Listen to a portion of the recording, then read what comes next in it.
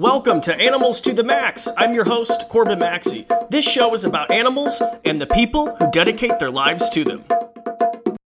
And welcome everybody back to another episode of the Animals to the Max podcast. I'm your host, Corbin Maxey. Thank you so much for tuning in to the show. I appreciate you. Thank you for giving me your ears. We have such a fascinating show today. You know, the reason why I created the Animals to the Max podcast is because I love talking about animals and I love talking to fellow like-minded animal people and people who work with animals. And I love the behind the scenes information. What is it like taking care for all these different types of animals? And I always really enjoy recording our zookeeper episodes because I feel like they're relatable. I feel like, especially for people listening to the show, I know a lot of you listening, want to work with animals in some capacity someday. Maybe you already work with animals. I feel like they're really relatable. And I love talking to keepers and, to figure out what it's like caring for all different types of animals. And for some weird reason, I don't know what it is, but I have always been fascinated with great apes and keeping them in zoos. I have just the whole behind the scenes. Every time I go to a zoo, I'm just so fascinated with what would it be like to care for a gorilla, or what would it be like to care for a chimp.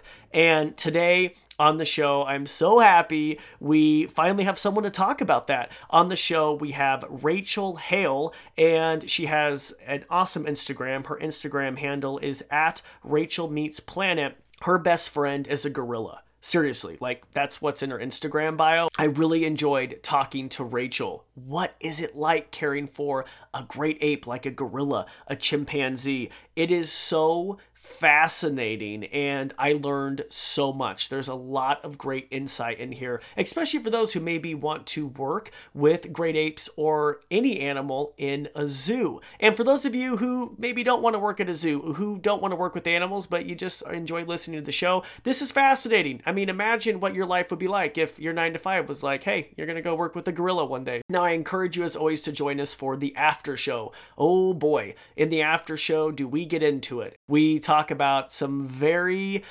hot topics, including blackfish. We talk about marine mammals in captivity. We talk about people who are anti-zoo. We talk about her rescue work. And she rescued a lot of marine animals, including sea turtles. We talked about overfishing. We really talked about it all. And this is actually a longer Patreon only episode, but we were just in such a hot conversation. I was like, I literally cannot stop recording this interview. So it is longer, but once again, I encourage you to check that out. And all you have to do to join that after show is just head on over to patreon.com/animals to the max, and it's exclusive Patreon only episodes. This is great. If you're a fan of the show and want to dive deeper into it, trust me, the Patreon only it's worth it. Plans start at just $10 a month. And honestly, all that money goes back to the show. This has been a labor of love. And we just thought, you know what? It would be great to have some extra support for new equipment, for the web hosting fees. Why not do a Patreon only and offer exclusive benefits? So we appreciate the support. And before we get going, as always, please make sure to subscribe to the show and leave a rating. It really helps out. Okay, with that said, let's talk about gorillas. Let's talk about chimpanzees. Rachel, welcome to the podcast. Hi, thanks so much for having me, Corbin. I'm so excited. Yes, and I have to say, Rachel, you have the craziest job. She, used to work with gorillas on a daily. That's how I found you on Instagram. I was like, because your bio is awesome. It says, my best friend is a gorilla. It's still valid, even if I've swapped animals. And I find it so fascinating. And we have a lot of people around the world who listen to the show, a lot of aspiring people who want to work with animals, and you have a dream job. And some of our zookeeper episodes are the most listened to podcasts because it's just like, what would that be like? I mean, a lot of people have normal 9 to 5s, and you're working with exotic animals. And I know you just switched to working with cheetahs, which we will get into. But first of all, welcome to the show, and thank you so much for coming on. Thank you so much for having me today. I'm so excited to be here. Yes, thank you. And you are a busy lady working with all different types of animals. How does one start working? How did you start working with gorillas? Take us back. So back in the day, I actually started in marine mammal, believe it or not. My dream growing up was always to work with animals like most zookeepers that we have nowadays. When I was a child, my parents would always take me to SeaWorld growing up. One time they tried to take me to Disney World. I cried and said, "Where are the animals?" Because back in the day, Animal Kingdom was not what it is. And so we discontinued those annual passes and continued on with SeaWorld. So I grew up always wanting to work with a lot of different animals. Marine mammals and great apes actually drew me in. So I started with marine mammals in training and strandings, so the marine rescue, rehab, everything like that. And then a seasonal great ape position opened, and I said, you know what? I would kick myself if I didn't go for it. The position was for mainly gorillas and chimpanzees, a couple smaller primates as well. And I always tell people I went for the chimps. I fell in love with the gorillas. I'm an absolute gorilla girl at heart, just like most other zookeepers, which I don't know how in detail you want me to go, but we start off with a lot of volunteering internships and then start with those part-time seasonal positions. I was very lucky that an opening popped up a couple months in. I was selected for full-time, and I was spent 6 years there working and really learning from the gorillas. Yeah, okay, that's it. Hold on, back up. This is insane. First of all, some people listening might find this terrifying. I know you mentioned you wanted to work with chimps. I've had so many keepers on the show, and they say they do not want to work with chimps. Like, this is an animal you want to avoid. My zookeeper friends say if there's one animal to be terrified of at a zoo, it's going to be a chimp. I always like to replace the word terrified with respected. If there's one animal that deserves the utmost respect, I always like to say it's the chimpanzee. You know what my friend told me, though? They said if you literally were in an exhibit with the chimp, they would come to you, they'd rip off your face, and then rip off your genitals. Yes, I've actually watched that happen before with a poor raccoon that got an exhibit. And it was, I don't want to get too gruesome on your show, but it's one of those things that, we can sit in fear.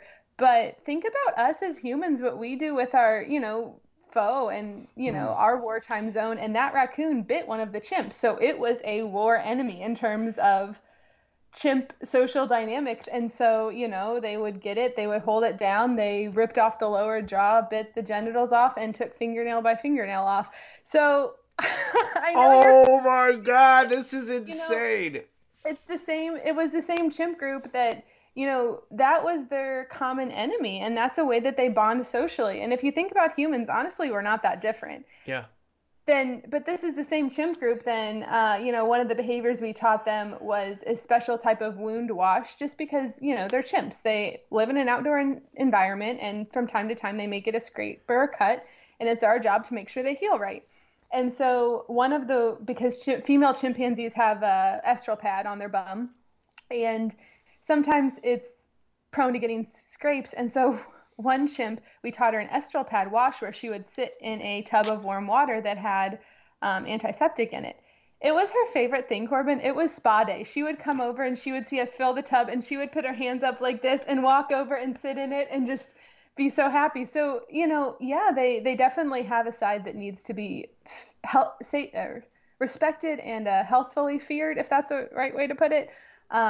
But at the end of the day, there's so much more personality than just this war machine. So yeah, really.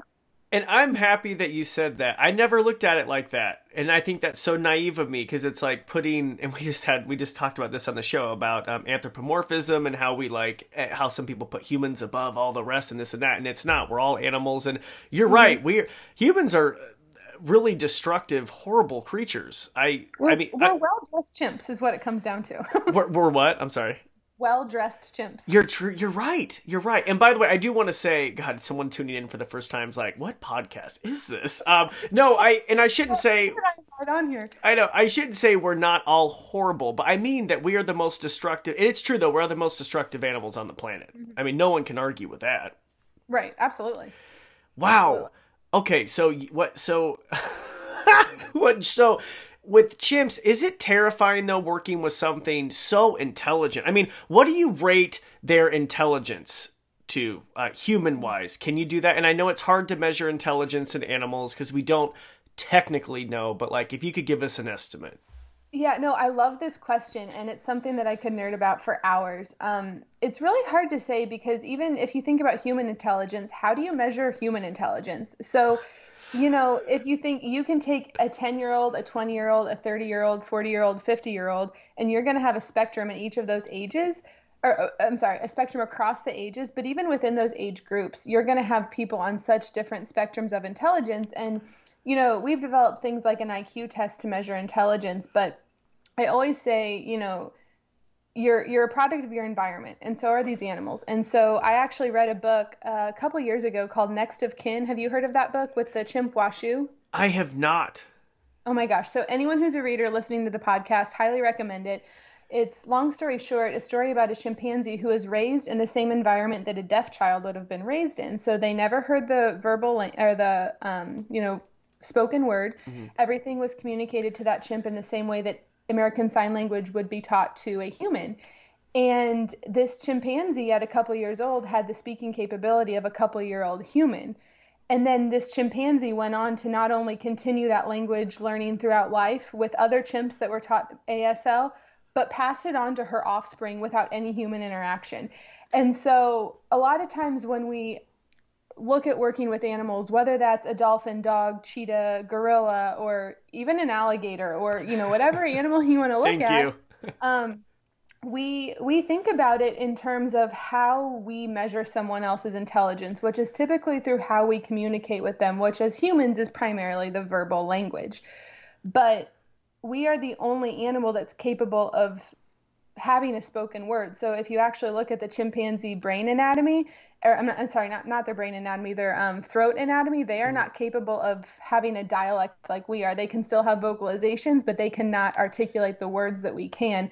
And so their brain is wired to communicate through scent, body posturing, facial cues in ways that our brains will never be able to do that. So when you're measuring intelligence of a chimp to a human or a dolphin to a dog, you're never, you're comparing apples to oranges because they're taught to communicate in a different way, if that makes sense. Oh, that totally makes sense too. So yeah, so I mean, when you say it, I and this is my opinion, this is not scientifically published, it's just Rachel's opinion. I would say if raised in the right environment, they are as smart as young adult humans. Oh my gosh. That's, yeah. I mean, well, it shouldn't shock me. That's, yeah. And they lack the larynx, right? Is that why they can't talk? Is that something like that? It's a part of that. And to be completely honest, like it's morphed a little bit differently. And just for the sake of being accurate, I don't want to say the wrong thing. Don't worry. I know it's just a little bit different. Don't worry. No, I don't think anyone on the podcast is like, please go into that. Please go into the anatomy of the chimp throat. Exactly. Just it's a little bit different so they can speak the way that we do. That's what I remember. The important takeaway. Yes. Okay. So how many chimps were you working with? When I started, we had a total of 5 chimpanzees. Okay, 5 chimps. Does it take them, what is the first day like? I mean, people who go to work for the first day, you meet your coworkers. What is this like? So honestly, the chimpanzee group that I worked with, it's intimidating to step up to one of them, but I worked with a bit of an older group. So we had one male who was in his late 20s, but we had all of our females who were in their 40s and 50s. And so honestly, think of walking up to someone as a human that has twice your age and experience. These chimps have seen so much, and they're twice my age. And so they were a little bit more unfazed by new people because they've seen so many new rotations of people, and just the way that their social structure is. It was less intimidating to walk up to the chimpanzees because they're so fixated on each other as a group as opposed to us as humans. Oh. And so they were, they'd watch us and say, okay, there's a new face over there. When we first start to work with them, feed with them, that's why, as I'm sure with any animal, it takes a long time to build that relationship. They knew that they'd have their shot if I was going to stick around to test my limits and test their boundaries with me, which they did, rightfully so. But that first day, they're just kind of like, okay, who are you? Also, we're chimps, so we know that we run the show. Walking into the gorilla house, though, I will never forget that experience. They are so fixated on each individual human, and they just have such a different response. And seeing their giant sausage fingers that are just 4 times the size of our fingers just sit there and look at you, I know it sounds cliche, but they stared right into your soul, and they are analyzing every single breath that you take as soon as you walk in the house. The chimps were like, another one. All right, what's this one going to do? But the gorillas were the intimidating ones at first. Really? Yeah. And yeah. I could even imagine. And what is a male silverback gorilla weigh? Is it 400 or 500 pounds? What is it? Yeah. So it kind of depends on just like overall body scoring and Uh-huh. composition. But typically for a Western lowland gorilla, you're going to get about 350 to 450 pounds. Oh my gosh. And Both of silverbacks I worked with were just under 400 pounds. One of them is, when I left, I think he was 380 and still growing actually. So really, and okay. That, yeah, I would imagine them being the most intimidating. But okay, so when I go back and visit, I have some friends in St. Louis, so who worked at the St. Louis Zoo, this and that. We always would, over beers and pizza, talk about like which would be the worst animal to be stuck in an exhibit with. This is like after hours beer talk, and yeah. I have them rank it: a gorilla, a chimp, or an orangutan. What do you Okay. think? Okay, what do you think would be the worst? Oh my gosh. I would say chimp would probably be the worst. That's what they said. But again, it depends. Do you work with them? How are they raised? Because so many chimpanzees were raised in a show like house pet setting, unfortunately. That's not natural for the chimpanzee. But there's a lot of chimps in managed care situations that I think they think they're humans sometimes. When I Okay. visited smaller facilities that take in animals that needed a home. But I don't know. Like, I mean, a chimp would meticulously, if they all wanted to injure you, a chimp would meticulously do it so you hate every last second of your life. Um, Oh, an orang, I think orang would be the best. Gorilla would definitely be in the middle. really? So, and the reason why I asked you that is because I always thought gorillas would be the worst, but they said all my keeper friends have said no. I think gorillas, they'd rather be, if they had to, be stuck with the gorilla. That's interesting, and Yeah. that's why I brought that up, because they're so big, they look intimidating. But from what I've been told, sometimes they can be scaredy cats. Is that true? Oh, absolutely. Absolutely. I can't tell you when I worked with the gorillas, my best friend, um, one of our favorite games to play was spooking each other. So if he was, twiddling with his toes or making a nest down the hall, I would sneak up on him and boo, and he would laugh, but he would jump across the room and be like, "What happened? What happened?" And they're they're so easily spooked sometimes. But again, it's one of those animals that you need to have a healthy respect. And the correlation that I always say is, we work with them day in and day out. And so when it's us that they know, um, it's like your family and your friends and the people, your mentors that are closest to you, that they interact with us. So when we spook them, it's one thing. But if a random person were to fall in a gorilla exhibit or habitat, that's a different thing. Because what would you do if it's 2 a.m., you hear a weird noise, and someone's in your kitchen? You would puff out your chest, and if you weighed 380 pounds of muscle, you would probably hit him across the face and say, "Get out of my kitchen." And but that doesn't mean that you're by nature this horrible, tough, terrorizing beast. It means you're protecting your area just like any animal would. And if I accidentally fell into a gorilla exhibit with gorillas I knew, it'd be a totally different situation, not one I would want to be in part of because it's still an unknown situation, but it would be, I think, different for that animal and everything alike. So Yeah, that's that's my take. That's so interesting. Okay, so you're working with chimps, you're working with gorillas. Mm-hmm. What is that like? For some reason, I've always been so fascinated behind the scenes at zoos, and for some reason with the great apes. It just fascinates me. Every time I go to a zoo, I'm like, I'd love to see the great apes, but like, I feel like the great ape, I've never been allowed access anywhere. Like, I feel like there's like, everyone's like, no, no, no, no, no, no, no, that's like secret. Like, it's like, I swear to God, I've been almost everywhere behind the scenes at a zoo, but I feel like for some reason, the great ape people are like on their own planet, pun intended. Oh, that's a good one. You get it? That Planet is of a the good Apes. one. I just thought of that. Anyway, but it's like this like secret like society of like they don't let people in. So what is that like behind the scenes of taking care of gorillas and chimpanzees? Oh my gosh. Well, it's different every day. I'm sure every facility is a little bit different, but honestly, oh gosh, this is such a loaded question. It's a I great know question. It's a it's loaded. We have as much time as you. I mean, seriously, I realize as I asked that is like a loaded question. That's like yeah, no, it's really surreal, and it's one of those things that, like any experience, it is what you make of it. But after working with, oh my gosh, several dozen species, um, and I don't know if it's because technically we are great apes, gorillas are great apes, And there's a different level of ability to communicate and read each other back and forth in there, but you're in their house and they are reading your every move, and they communicate with, smell is one of their biggest ways of communicating. So we don't really smell the hormones on other people and ourselves unless it's really bad. But, I've always said they can smell what we're feeling before we can even see that they're watching us. Really? So if you're going in there and you're depressed, let's say you just had your heart broken by the love of your life, you think the gorillas are going to be able to smell that on you? Scientifically, I cannot prove that, but through multiple anecdotes from myself and other people, I would argue that it's an option. Wow.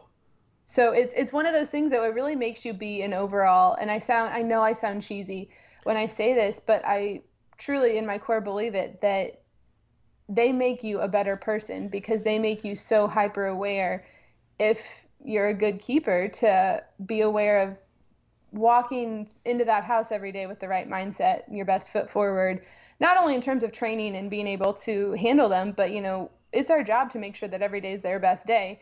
And just like if you have a different coworker, even in an office setting, you don't want a coworker that's going to come in and be negative all day and do all these wrong things, but I'm not saying wrong things, but things that people don't want to be around. But that's stepping up to them because they're reading us every single motion that we do. And I'm not going to lie, when I moved to the cheetah team recently, I was sad. I cried. I'm not gonna deny it. But one of the moments when I realized it would be one of the last times that I was hanging out with my best friend, I went down and sat with him, and he made a bed. He brought over his hay and laid down, and I started crying like a baby. And I'm not too proud to say that, but he laid down and he kind of like put his hand up and just happy grumbled. And I swear to God, he was staring into my soul. I'm getting teary-eyed. I swear to God. Can you see this? This is the saddest story. He was like, "Hey friend, what's going on?" And I can tell you're upset and I don't want you to be upset. And it's, I don't know. It's just surreal. I could talk about it all day, every day, but it's,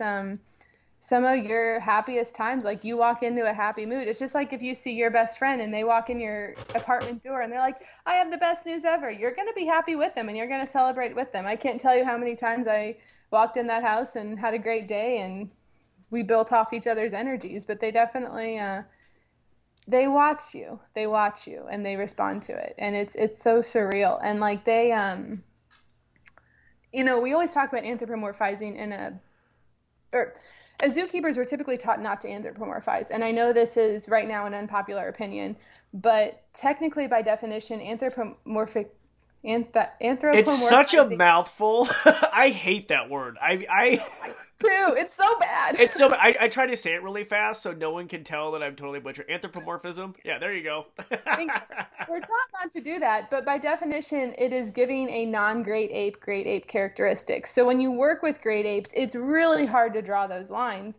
But I've been a part of so many situations where I almost feel like we're not doing the animals justice if we don't grant them some type of, ability to emote and be a great ape, because that's taking us out of the equation. We are technically the fifth grade ape.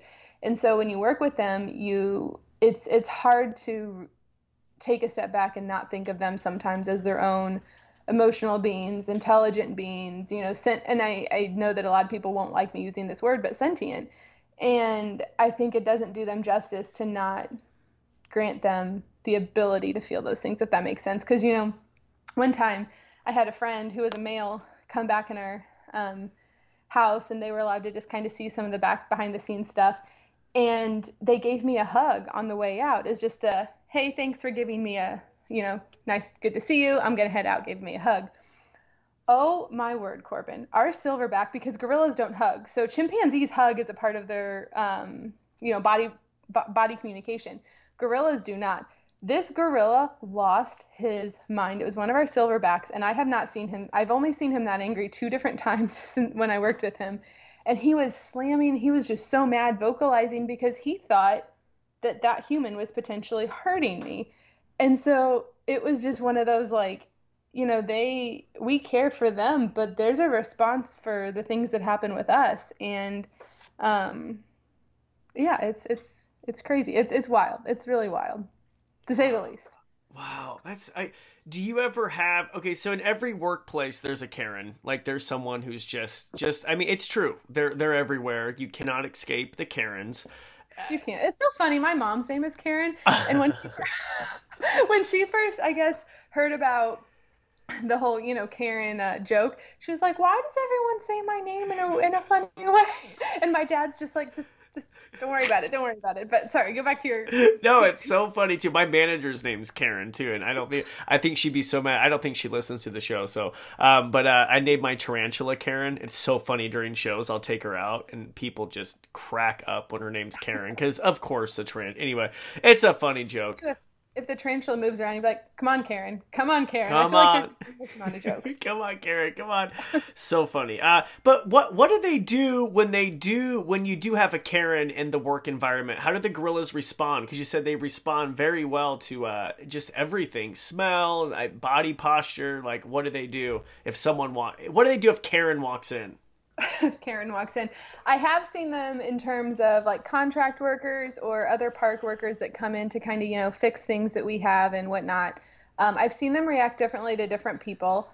And whether that's, obviously we have a lot of safety protocols for whenever anybody's in the house, not only in terms of like personal protective equipment, but barriers to like, here's a yellow line, don't cross it type of deal. But so I don't know if it's what the gorillas are reading off of, but they definitely have different reactions to different people. And there's sometimes situations where it's pretty visible when they don't like a person. There was one person I remember that was in the house that had a very, very loud, like cackling type laugh. Oh. And every time the laugh went off, the gorilla, actually the same one that was mad for my friend hugging me, would just grumble from across the house like, I don't want to hear that laugh. And they respond to things, and they definitely respond to that stuff. Oh my God, I don't know if the gorillas would like me. I'm just like a loud, excited person. I would have to be. It's not. No, it's not necessarily loud and excited, because that was my thing too. When I first started, everyone was like, "Rachel, you're going to need to learn how to talk quieter, move slower." And I was like, I mean, I get that initially. You're like, I get it with your hands. Like, I get it. I get it. That's Because, so funny. when you first meet anybody, right? And this is, going back to how they really make you better people. When you first, like, let's say you go first, I mean, not that you would date your animal, because that's weird, but like when you first went on a date with your wife, did you meet her and you're like, "Oh my gosh, I'm Corbin, and here's all the exciting things I'm about." Blah, blah, blah, Yes. blah. My wife tells me to calm down all the time because I just am a naturally excited person. And sometimes people are like, hold on, like hold. And I'm also a morning person, so but no, 100%. She's like, "Honey, you're coming on a little too strong," and it's funny too because anyway, some people like think I'm like on. I hate to say it, but like drinking or and I'm not. I'm sober. You know what I mean? But it's like people just assume like, what is this guy on? Because I am a very excited person. So yes, you are too. But there's a place where that's really appreciated, like all the things that you do, that's the personality that makes you so successful, right? But like anything, there's a time and a place. And so when you first meet someone new, I usually have to tone it down a little bit. And one of my friends always jokes, she's like, "Be normal, Rachel, be normal." And but as time goes on, you're able to build a trusting back and forth pattern of communication with an animal or a human. And so with the gorillas, they learn to know Rachel's in the house, weird things are going to happen, and that's just what it is. But the right gorilla personality, that's kind of why I always say my best friend's a gorilla. He matches it, his energy, his goofiness, his fast thinking and fast actions. One of our favorite games was to play tag and run and spin and dance and do all these fun things. And thankfully, protected contact. I would be a pancake if it weren't protected contact. But yeah, I mean, you find your tribe when it matches your energy, but you still go in being aware of all of it. Yeah, and what is it like safety procedures? Because I was gonna say that I have heard a story of an orang grabbing, like convincing a keeper to come closer, and then grabbing the hand through the fence and then rotating each of the fingers 360 degrees. I haven't heard that specific story, but they are definitely smart enough, definitely vindictive enough if they don't like you. And intelligent enough to pre-plan the bait and switch. That's 1000% something they do. Yeah, so how do you, safety wise, like, I'm just what is it, like, how are you guys, like, safe working with these massive animals and potentially dangerous animals? Yeah, and well, so that's, again, it's really important.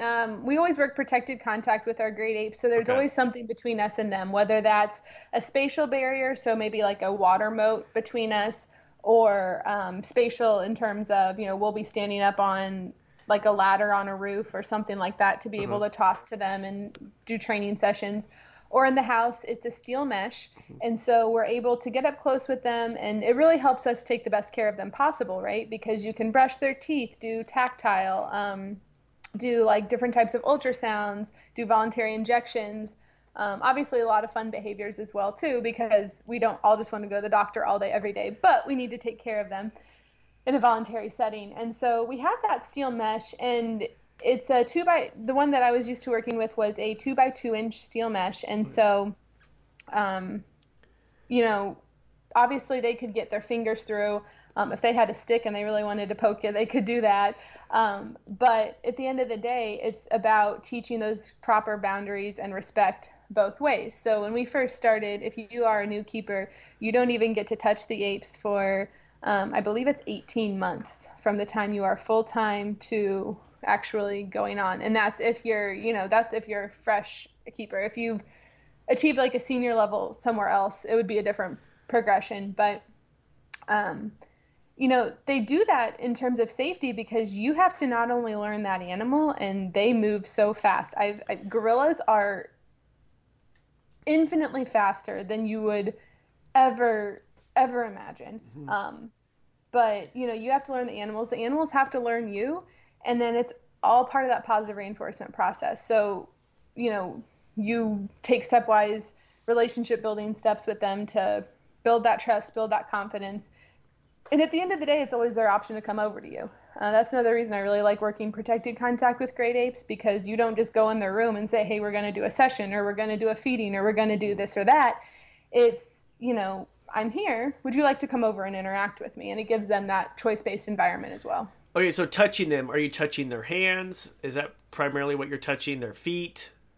So the animals that I worked with, they were trained to have every portion of their body touched. So that's not only something that we can, if they get a cut or a scrape, we can give them a full examination, but it really helps desensitize them to any type of, husbandry thing that we would need to do. So they were all trained for cardiac ultrasounds. The females were trained for uterine ultrasounds. They were used to their shoulders and legs being touched. We could do voluntary injections.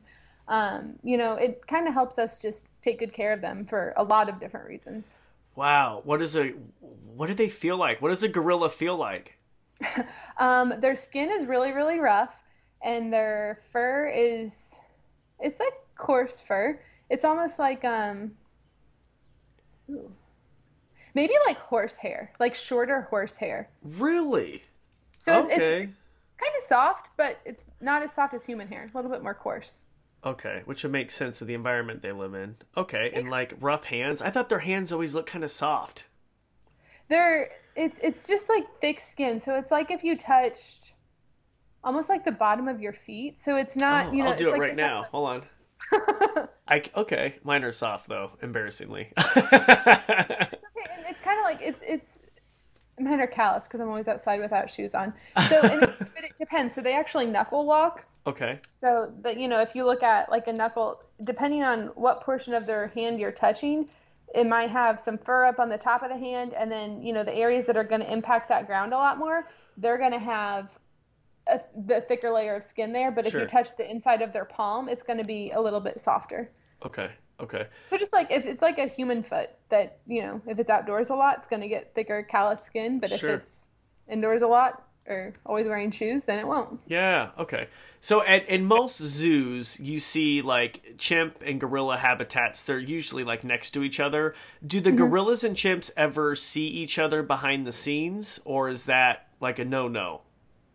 I can't speak for every facility. Our facilities, we had a different gorilla house and a different chimp house. Okay. So because they share so much of our DNA, they are susceptible to a lot of illnesses that we can get, even the common cold, Mm-hmm. And so that's one way to kind of separate groups is keep them in their own houses. So if for whatever reason, let's say the chimp group caught the cold, we can take proper PPE and sanitizing guidelines to make sure our gorillas don't catch that. But furthermore, and more importantly, in my opinion, they don't see each other in nature. So they inhabit different areas of Africa, and so their chance of overlap is much smaller. So we wouldn't put them together because I don't want to see what would happen if a chimp and a gorilla got together. Oh God, I wouldn't want to either. No, I wouldn't be part of that. So is there like, okay, so working in the zoo, is it, okay, be honest with me, are the grade 8 people kind of stuck up, or is there like a, no, it's true though, because you have like elephant people who like have huge egos like the animals they work with, which I've heard. I don't know, could you not agree? I don't know, like she's laughing. She's laughing. You're not wrong. And so I have a really weird theory, and I've never really I don't talk about it a lot, so I'll definitely bring it up. I'll be honest. Well, first of all, every group's going to have a variety of people in it. So I have met egotistical elephant keepers, but I have met some of the most down-to-earth, great humans of elephant keepers as well. When it comes to the great ape world, usually there is a different stigma. People are not wrong for having that different stigma. I would like to work to continue to change that stigma.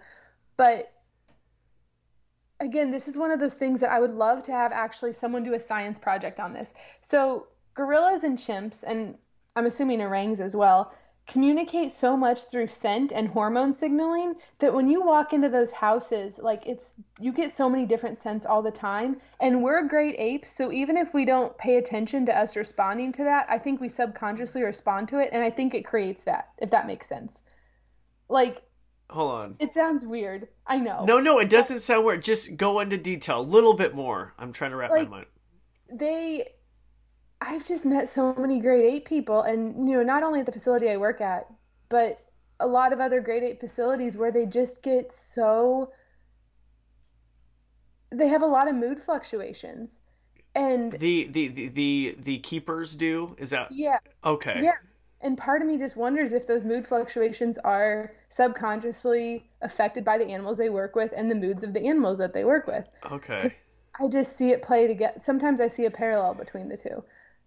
There's no science behind it. It's just Rachel's speculations. No, I find it interesting because they are their own separate entity. I've been to many zoos, and I feel like the grade 8 people are their own animal. Like, they're very just like in their own world. Like, I actually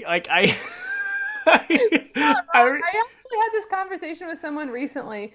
I don't remember what it was, but they were like, Rachel, I'll never not think of you as a marine mammal person. And I was like, why? You are a marine mammal person. Oh, God, this makes sense. You're like a dolphin trainer. Holy... Oh, no, my light just went off. Yeah, they were like, well, you just don't act like the grade 8 people. Oh, no, Corbin, I think my light died. I'm sorry. Oh, I can still see you. Okay, you don't act like the grade 8 people. And I was like, but is it really that different? And they're like, yeah, it is. And I'm like, well, maybe. Yeah, you might be like the nicest, most outgoing grade 8 person I know. Oh, thank you. Well, not that I've met like a ton of grade 8 people, but are they more quiet? The grade 8 people? Or do they just not like loud people like me? I'm just trying to see. I have been to many zoos, and like I've seen the clique of the grade 8 people. I remember one curator went up. We were all in like the lunch area, and he like went up. He's like, Corbin, let me go talk to the grade 8 people. And of course, they all walk into the lunch area as like a giant clique. Of course, you know what I mean? It's like high school all over again. And he like went over and he's like, hey, pointing to me like, can we get behind the scenes tour? And they looked at me and they're like, nah. Oh no! I know, but I'm just curious. It was so awkward. And I was like, sitting there like so happy, like, please. And they're just like, no. Oh no, my gosh, no. I hate that they did that to you. No, yeah. It's okay, they suck. No, I'm kidding. No, and it I don't know, because I'll never forget one time we had like an all Zoom meeting, and that's not the same people that are there now, but the team I was with were like, well, we all walk in together and we sit together. And I had just started, and I wanted to sit with other teams and meet new people, because I think we have a very similar personality where we're like, meet everyone, talk to everyone, extrovert, extrovert. we all walked in and they're like, no, this is what we do. And I remember just being like, well, this is weird. Like, it's weird. There's a lot of segregation in zoos. It's very weird. I remember, I won't name the zoo, but we went, I was able to get behind the scenes with the hippos. I'm obsessed with hippos. So my friend, do you like hippos too? Mm-hmm. And at your facility, you have hippos too. I'm so jealous. We do. It's so cool. But anyway, at the facility I went to, my friend who's a curator like had to go over like the moon and secure this hippo tour and behind the scenes with the rhinos. And I remember it was such a big deal that I was able to get this tour that he's like, hey, do you mind if I come on the tour? Because I've never been allowed back there. And I'm like, sure. And then my other friend who's a reptile keeper was like, do you mind if I come too? And I was like, sure. And so anyway, we were talking to some lady who had, anyway, we were in the zoo. We had finished our hippo tour and we went to the birdhouse. And I remember talking to a bird keeper who had been there for 20 years. And I said, oh, we just got done with the hippos. It was so cool. Have you been back there? And she was like, oh man, I wish they would just never let me back there. And I just was thinking, my God, in 20 years you've worked, it's just so segregated.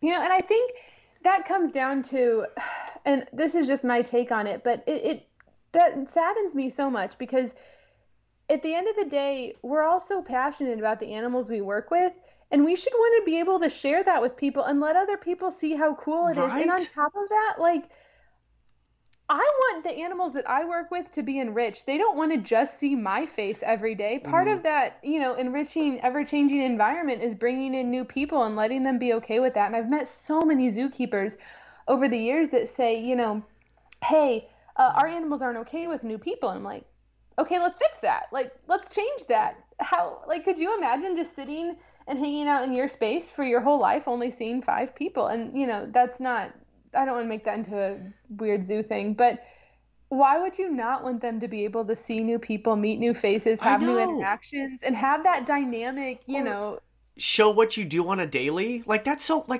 cool. Like I find it so fascinating. And I grew up in a really small town. Our little hometown zoo maybe had like 6 full-time keepers and everyone like helped each other out. And then I remember them telling me when I was young, like, this is not how it is in other big zoos. And I was like, really? And then as I grew up and visited other zoos, I realized like, no, it's not. There's a lot of, you know, segregation. Yeah, and you know, I tell people all the time, because I get the question a lot, you know, what's the next animal you'd want to work with? And I mean, that's a whole nother story, and you know, I could list 10 to 20, but one of the animals that I always think would be really cool to work with would be a hyena. And that's not, I love hippos and hyenas. Holy crap. We are like, I think we could be best friends. Oh my God. I think so too. Did we just become best friends? I don't know. I'm married to, are you married? No. Oh my God. I'll become best friends with your wife. Okay, sounds good. She'll love you. So perfect. So, but no, I went, part of our career growth program is we're able to shout out other areas on one of our days. And it was so cool because I was actually able to go to our hippo, hyena, lion area. Oh my God. Rub it in. There was this hyena that was just born, and I was watching the dynamic of the females interact with this younger hyena, and they were like, hey, while we do some opening stuff, just hang out and watch the hyenas. And I swear that 15 minutes of watching hyenas from a backstage area and, you know, that close-up thing changed my view of them forever. And just to see how dynamic each individual was and watch their social interactions with each other, it was the coolest thing. And had I never been able to go in the hyena house, I would have never known that hyenas were so cool, you know? Yeah. And so it's I don't think it's fair to sequester areas and not let other people visit them. I think so too. And not all zoos are like that. I've been to some zoos too, like which were awesome. I want to give a shout out to my friends. Have you ever been to the Toledo Zoo in Ohio? I have not. Oh my God, they're awesome. I'll hook you up with my friends. I remember I was like, do you mind if I go see the hippos? They're like, sure, come on back and meet Herbie. Herbie! And they like came over, Herbie opened his mouth. They're like, touch the inside. It feels so cool. And I'm like, what? Anyway, so there are like really cool keepers still out there. So they're not all like that. I'm coming for you.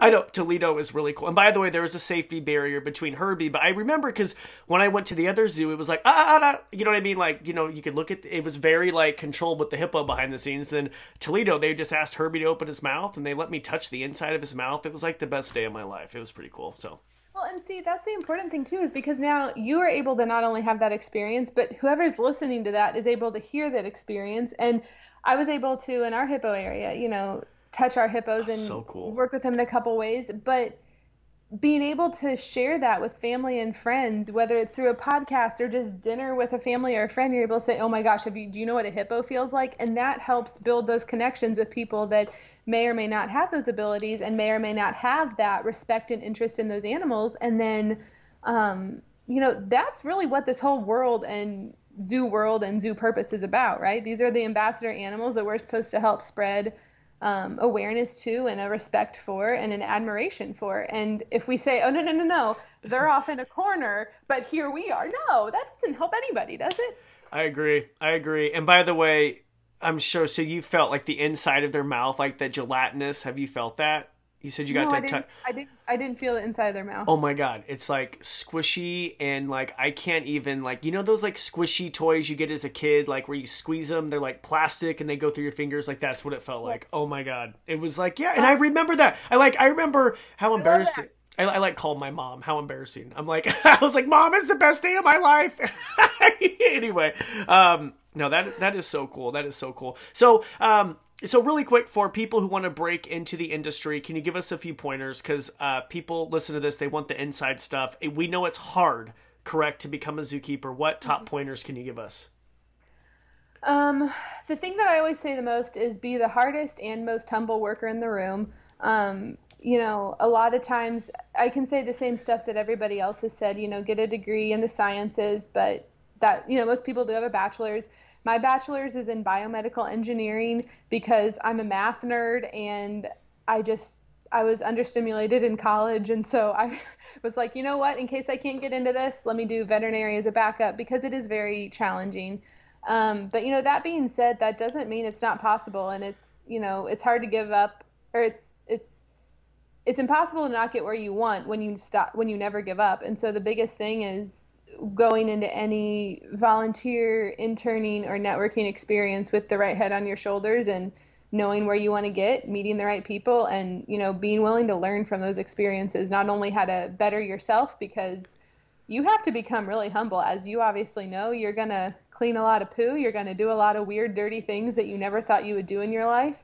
And you have to be okay with it. And at the end of the day, you are the animal's janitor. You have to be okay with, humbling yourself for that, but you still have to be a hard worker and, show people what you're capable of. Always be willing to learn. It's a field that you never stop learning from. And I think that with that right mindset, combined with the right experience, take any experience you can. Mm-hmm. Like I said, I came to the facility I was at to work with chimps. I fell in love with gorillas. Now I'm with cheetahs. And even though I got peed on by one the other day, I still think they're absolutely amazing.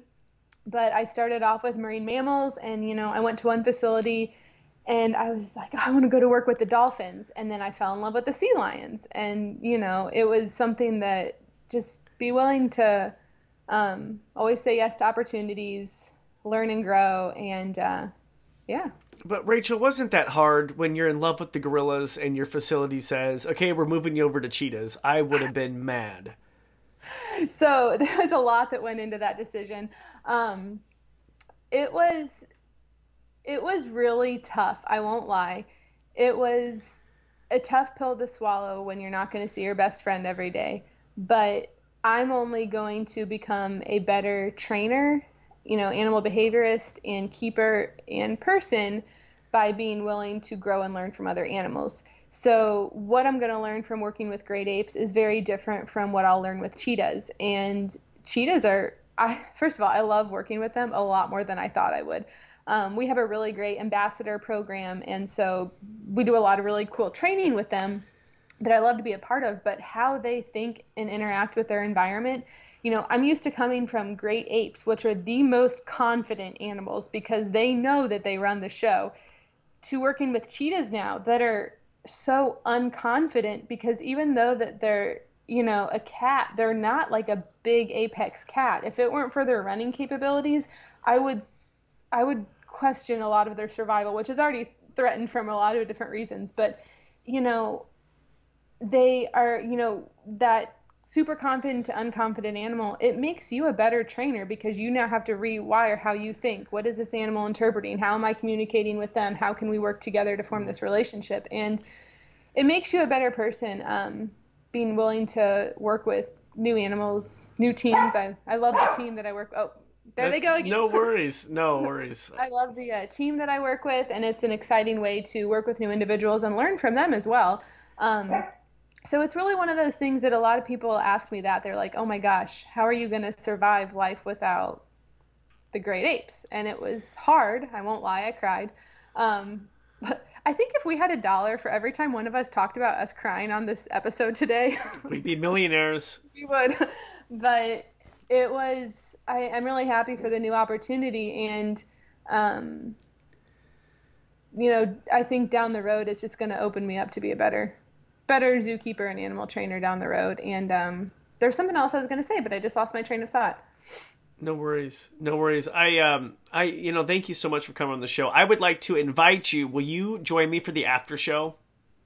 I don't know what the after show is, but yes. Okay, yes. It's for our patrons only because I have I want to dive deeper into this. I also want to talk to you about some controversial stuff, including Blackfish, SeaWorld. You're like, oh, great, really? This is the after show. And we'll get more in depth. I also want to talk to you about the gorillas, a little bit more in depth with that. So listeners, if you want to join us, head on over to I'm like butchering this up. Sorry, it's like Monday and I think I need another cup of coffee. If you want to listen to this, listeners, head on over to patreon.com/animals-to-the-max. But before you go, Rachel, please tell my audience where they can follow you and also about your podcast, Lion, Tigers, and Beers. I love it. Yeah, absolutely. So if you guys want to follow me and stay in touch with me, I'm active on Instagram at Rachel Meets Planet, and that's probably the best place that I do post most of the things. We did have a lot of things exciting coming up. COVID kind of derailed and is now re-railing some of those things. So the best way to find out about all those updates, including Africa trips and projects, would be at the Rachel Meets Planet Instagram handle. And then if you want to check out the podcast, it's called Lions, Tigers, and Beers. We have a lot of conversations similar to this one over beer. So it's great. That's so awesome. Rachel, thank you. Thank you so much for coming on the show. Let's head over to the after show. Sounds good, Corbin. See you there. Thanks for having me on. Thanks for listening to the Animals to the Max podcast. If you enjoyed this episode, please share it with friends and family. Also, if you haven't already, hit the subscribe button. It really helps me out.